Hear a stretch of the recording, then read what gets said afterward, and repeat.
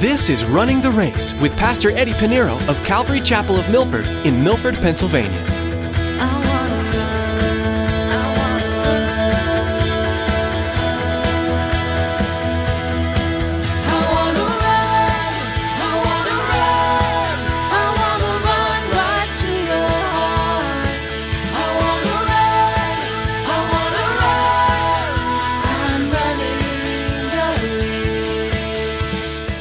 Messiah had to be born of flesh, had to come through a people.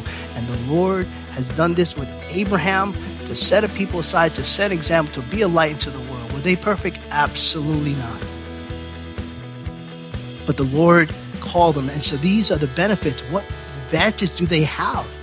And we see in chapter 9, Paul adds more to it. The adoption, the glory, the covenant, the giving of the law, service to God, the promise of what? The Messiah to come.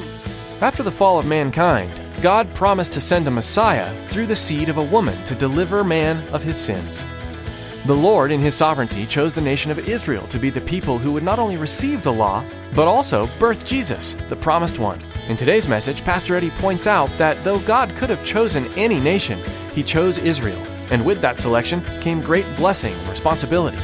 Well, let's join Pastor Eddie with today's edition of Running the Race.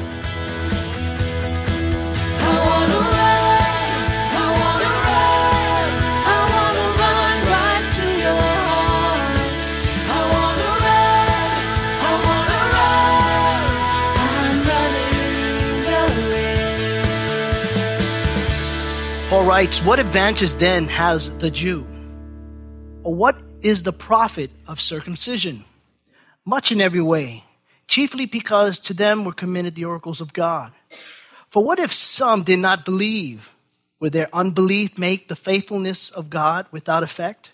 Certainly not. Indeed, let God be true, but every man a liar, as it is written, that you may be justified in your words, and may overcome when you are judged. But if our unrighteousness demonstrates the righteousness of God, what shall we say? Is God unjust who inflicts wrath? I speak as a man. Certainly not. For then how will God judge the world? For if the truth of God has increased through my lie to his glory, why am I also still judged as a sinner? And why not say, let us do evil that God may come? As we are slanderously reported, and as some affirm that we say, their condemnation is just. What then? Are we better than they? Not at all. For we have previously charged both the Jews and Greeks that they are all under sin. We'll pause there for a minute. We're still in God's courtroom. If you've been following us in our study of the book of Romans, chapter 1, 2, and now we make our way to chapter 3. Last week we left off with the Jews at the witness stand. We're still in God's courtroom. The Apostle Paul has already addressed the deprived Gentile in chapter 1, verses 18 to 32, and proved without a shadow of a reasonable doubt that in their ungodliness, in their unrighteousness, they suppressed the truth, knowing God and not glorifying him as God. And as Paul says, they are without excuse. And so the depraved Gentile who's at the witness stand walks off guilty. Then next, Paul called the moralizers, the moralists, the good person to the witness stand. And he then also proved that without a shadow of a reasonable doubt, that they too are without excuse. The moralists fool themselves. They consider themselves to be more civilized, more educated, more refined, believing that they cannot commit certain sins. But while looking down on others and judging them, they also are guilty of sin. So the deprived Gentile is guilty. The moralists are guilty. And Paul says to the moralists in Romans chapter 2, verse 1, therefore you are inexcusable, O man, whoever you are who judge. For whatever you judge another, you condemn yourself. For you who judge practice the same things. And so Paul finished with the moralists. The moralist was on the witness stand. He walks off guilty. Last week we ended off with the people of the covenant. Those who have the oracles of God, and those are the Jews. they are left at the witness stand as we were there last week. And so that leads us to chapter 3, where Paul is still addressing the Jews. In chapter 3, Paul is going to answer 4 questions, four objections that the Jews would have. Now, keep in mind, Paul was a Jew himself. He's thinking like a Jew. He knows how they think. And so he's going to ask these questions, and he's going to anticipate what they would be asking. And so he's going to begin with the first question. The first question is in verse number 1. Verse 1 of chapter 3. He says, what advantage then has the Jew? Or what is the profit of circumcision? So the Jew would ask, so Paul, you're telling me that we're just like the pagan Gentiles? Are we like the depraved Gentiles? Then what good is it to be a Jew? What good is it to be a Jew if we're considered like the rest, like them? Paul answers in verse 2, he says, much in every way, chiefly because to them we were committed the oracles of God. Now notice what Paul does here. Though Paul was a Jew, he's referring to the Jews, and here the pronoun he says, here as to them, he says chiefly because to them, not including himself. He's not including himself. Chiefly because to them were committed the oracles of God. And that's because Paul is not that kind of Jew anymore. He's not that kind of Jew. He was a Pharisee. Now he's a Jew inwardly. What does that mean?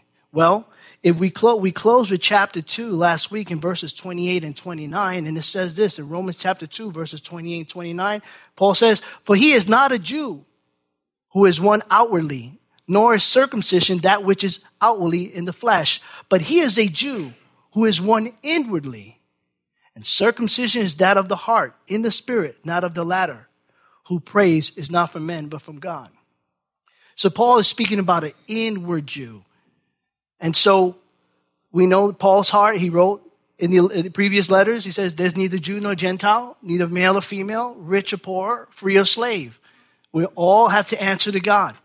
But here he is addressing the Jews. So what is the advantage? And the Jews have a tremendous advantage over the Gentiles and the non-Jews in that they had the scriptures. They had the laws of God, the oracles of God. That's a great privilege. And so they possessed and they kept the word of God. In other words, they were God's library keepers. They kept it and they had a tremendous fear even to keep it, even when they copied the scriptures. As a matter of fact, when they were copying, if they made just one mistake copying the letters, the books, if they made one mistake, keep in mind, they didn't have chapters and verse breaks like we have today. And in the Hebrews, there's no space between words. Can you imagine one of them copying the book of Isaiah? 66 chapters. And they just missed one dot. They have to start all over again. That's the respect they had for the word of God. That is the respect they had for the word of God. So they were given the oracles of God, and I think it's a tremendous advantage and a tremendous responsibility. And that kind of tells us today, I mean, when we look at the Dead Sea Scrolls, they found multiple books of the book of Psalms, multiple books of the book of Isaiah. And can you imagine? They look at these scrolls, and if you go to Israel, you'll see one of these scrolls. It's just amazing if you could read Hebrew. But, it's amazing. The book that we have now is still intact, word for word. I just had a conversation with a man yesterday in the courtyard. And said, the Bible's been changed. I said, no, there's different translations. Don't misunderstand that. But the word that we have today is still accurately as the way it was written thousands of years ago. Because even the oldest text that we have is before the Dead Sea Scrolls. The Dead Sea Scroll is actually 600 years before that. But it proves, just to show you, they had the oracles of God. They were God library keepers. They kept the word of God intact. So the Jew had the advantage of this incredible honor of having the oracles of God. And it's interesting to know that when you look at the Greek word oracles in Greek is logion. Logion means a saying. It means pronouncement. Or I love this definition. It says, saying which may be traced back to the deity. That's interesting. Think about that. The definition in the Greek for the word oracles is a saying which may be traced back to the the deity. Who's the deity? Jesus. Jesus is the Logos. In John 1:1, it says, in the beginning was the Word. The Word was with God, and the Word was God. His name was the Word. And the Word became flesh. And the deity, it leads to who? Jesus Christ, our Savior. Now, Paul is just saying there is a benefit. We have the oracles of God, but when he gets to chapter 9 later on, Lord willing, if we get there, when he gets to chapter 9, he says this in Romans chapter 9, verse 4. Who are Israelites? To whom pertain the adoption, the glory, the covenants, the giving of the law, the service of God, and the promises? All these things they had, it was a benefit. Now people would think, well, why the Jews? Why, why they're not special. God didn't consider them special above all other nations and all other people. God had to choose a people. It could have been the Chinese. It could have been the Italians. It could have been anyone.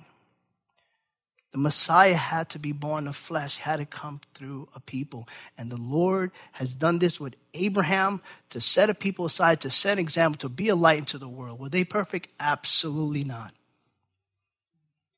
But the Lord called them. And so these are the benefits. What advantage do they have? And we see in chapter 9, Paul adds more to it. The adoption, the glory, the covenant, the giving of the law, service to God, the promises of what? The Messiah to come. That's why Jesus said in John chapter 4, verse 22, he said to the woman at the well, for salvation is of the Jews. Not by priority, but it had to come through the Jews. And so the Jews had this incredible advantage. If they was to ask this question, Paul, what advantage do we have? You have all these advantages. However, the fact that they had the law, the fact that they had this adoption and the covenants and the promises does not mean that they're without sin. Does not mean that they have no need of salvation. They too are with sin. They too need salvation through Jesus Christ. Paul writes the second question here, verse 3. For what if some did not believe? Now, Paul is careful to say some, though the Jewish people as a whole did not believe in the gospel of Christ. He's careful. For what if some did not believe? Will their unbelief make the faithfulness of God without effect? In other words, if the Jews did not believe in the promises, the gospel of Christ, will that not make Jesus Christ the Messiah, as the scripture foretold that he was the promised one? And Paul answers in verse 4, certainly not. Now this certainly not in the Greek is strong. It means absolutely not. It literally means let it not be, and that is to say away with such a thought. Certainly not, he says. Indeed, let God be true and every man a liar. Let God be true and let every man be a liar. There is one sin that every man has committed. Every man. From the time of Abraham to now, until those will be born after, every man, woman has committed, and that is lying. We're born liars. We are. Now, you parents, you know this. Parents, you know this. I'm not talking about your teenage kids. I'm talking about the little one. The 2-year-old. The 2-year-old that took the lipstick and became Picasso and started drawing paintings on the wall. The little one that takes 3 rolls of toilet tissue and just all over the house. You don't have a dog. You ask the 2-year-old, who did this? Not me. Who taught the kid how to lie? Kids know how to lie. It's just we're born with it. And it's the very sin that Satan used to deceive Adam and Eve in the garden. Lied. Did God tell you not to eat of this fruit? So see, every man is a liar. And what Paul is saying here, listen, let's be real here. We're born liars. But let every man be a liar, because that's what it is. He's not asking that's what it is. He calls it what it is. But let God Almighty be true. And that's something we need to understand and keep and understand. God is faithful and truthful, while every man is unfaithful and liars. Charles Spurgeon says this If God says one thing and every man in the world says another, God is true and all men are false. God speaks the truth and cannot lie. God cannot change. His word, like himself, is immutable. We are to believe God's truth if nobody else believes it. We have the word of God. And it's sad to say that even though we have the word of God, people are deceived. There's some that have been in the body of Christ for some time. There's some that know the word inside out. Some that were raised in Sunday school, church, and still they have been deceived by the lies of the world. When they have the truth in their laps, when they have the truth, the word of God. Let every man be a liar, but let God Almighty be true. Truth is truth all by itself. And just because man does not believe the truth does not make it less the truth. Whether a person believes it or not, it doesn't change God's word and the truth of God. What is the truth? The truth is Jesus Christ. Pontius Pilate asked Jesus, what is the truth? And when the truth is just standing before him, the truth is in the man, Jesus Christ. That is the truth. Verse 4, he says, certainly not. Indeed, let God be true, but every man a liar, as it is written, that you may be justified in your words and may overcome when you are judged. In other words, let God keep on being true, even though every man becomes a liar. And what Paul is quoting here, when he says it is written, he is quoting Psalms 51. Psalms 51 is one of the greatest Psalms you could ever read. You want to know how to truly repent before God and have a broken and contrite heart before God? Read Psalms 51. And Psalms 51 is King David's confession as he repents before God. And you tie that up with what happened in 2 Samuel chapter 11. What happened in 2 Samuel chapter 11? King David fell in love with Bathsheba, another man's wife, and he committed adultery and he committed murder.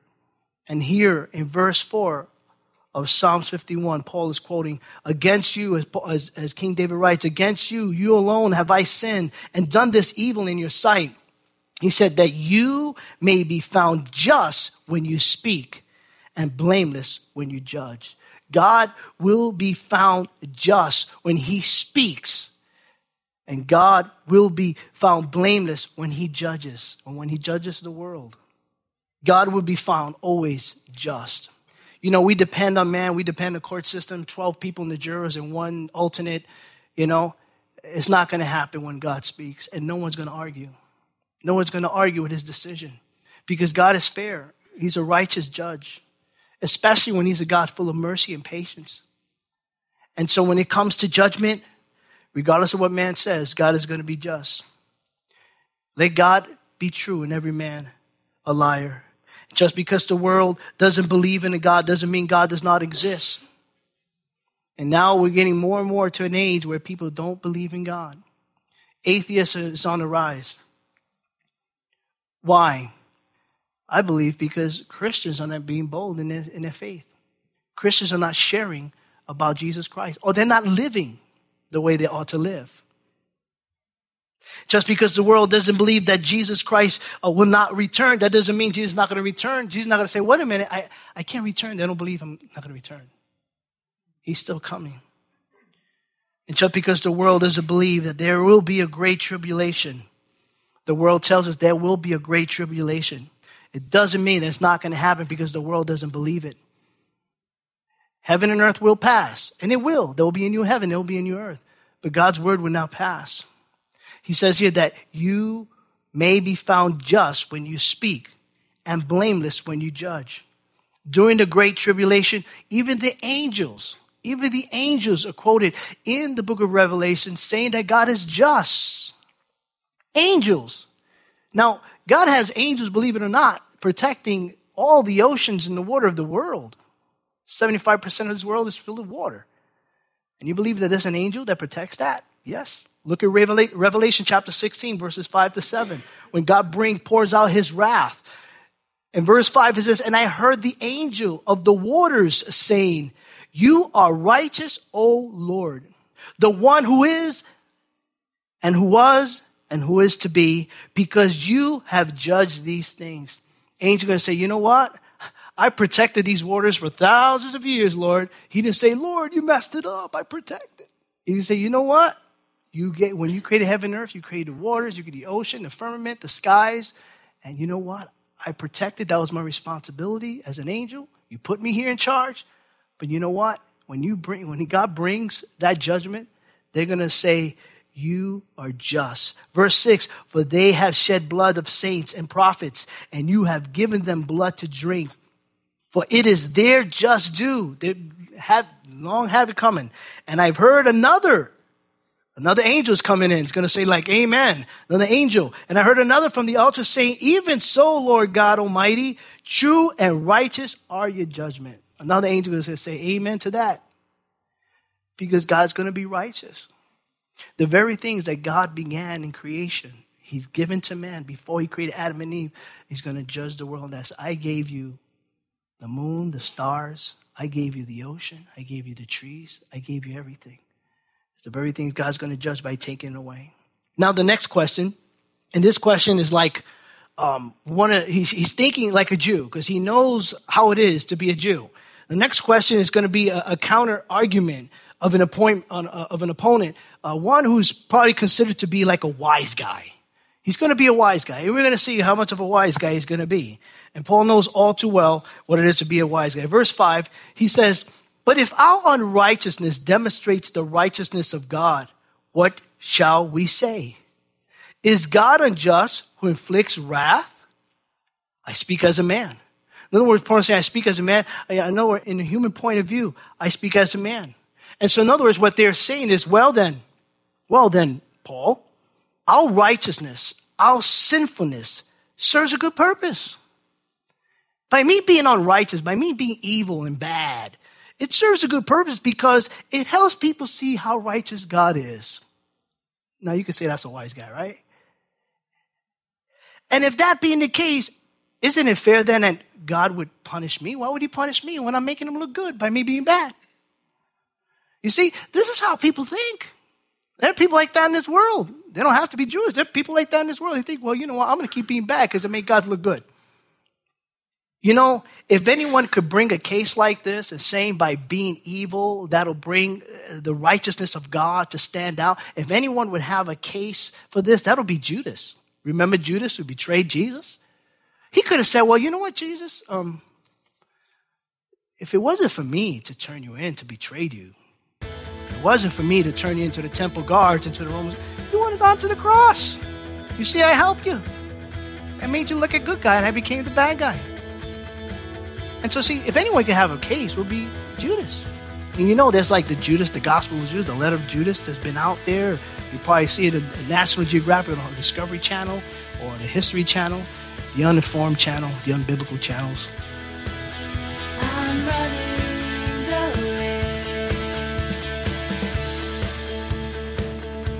race. Romans 5:8 says, but God demonstrated his own love toward us in that while we were still sinners, Christ died for us.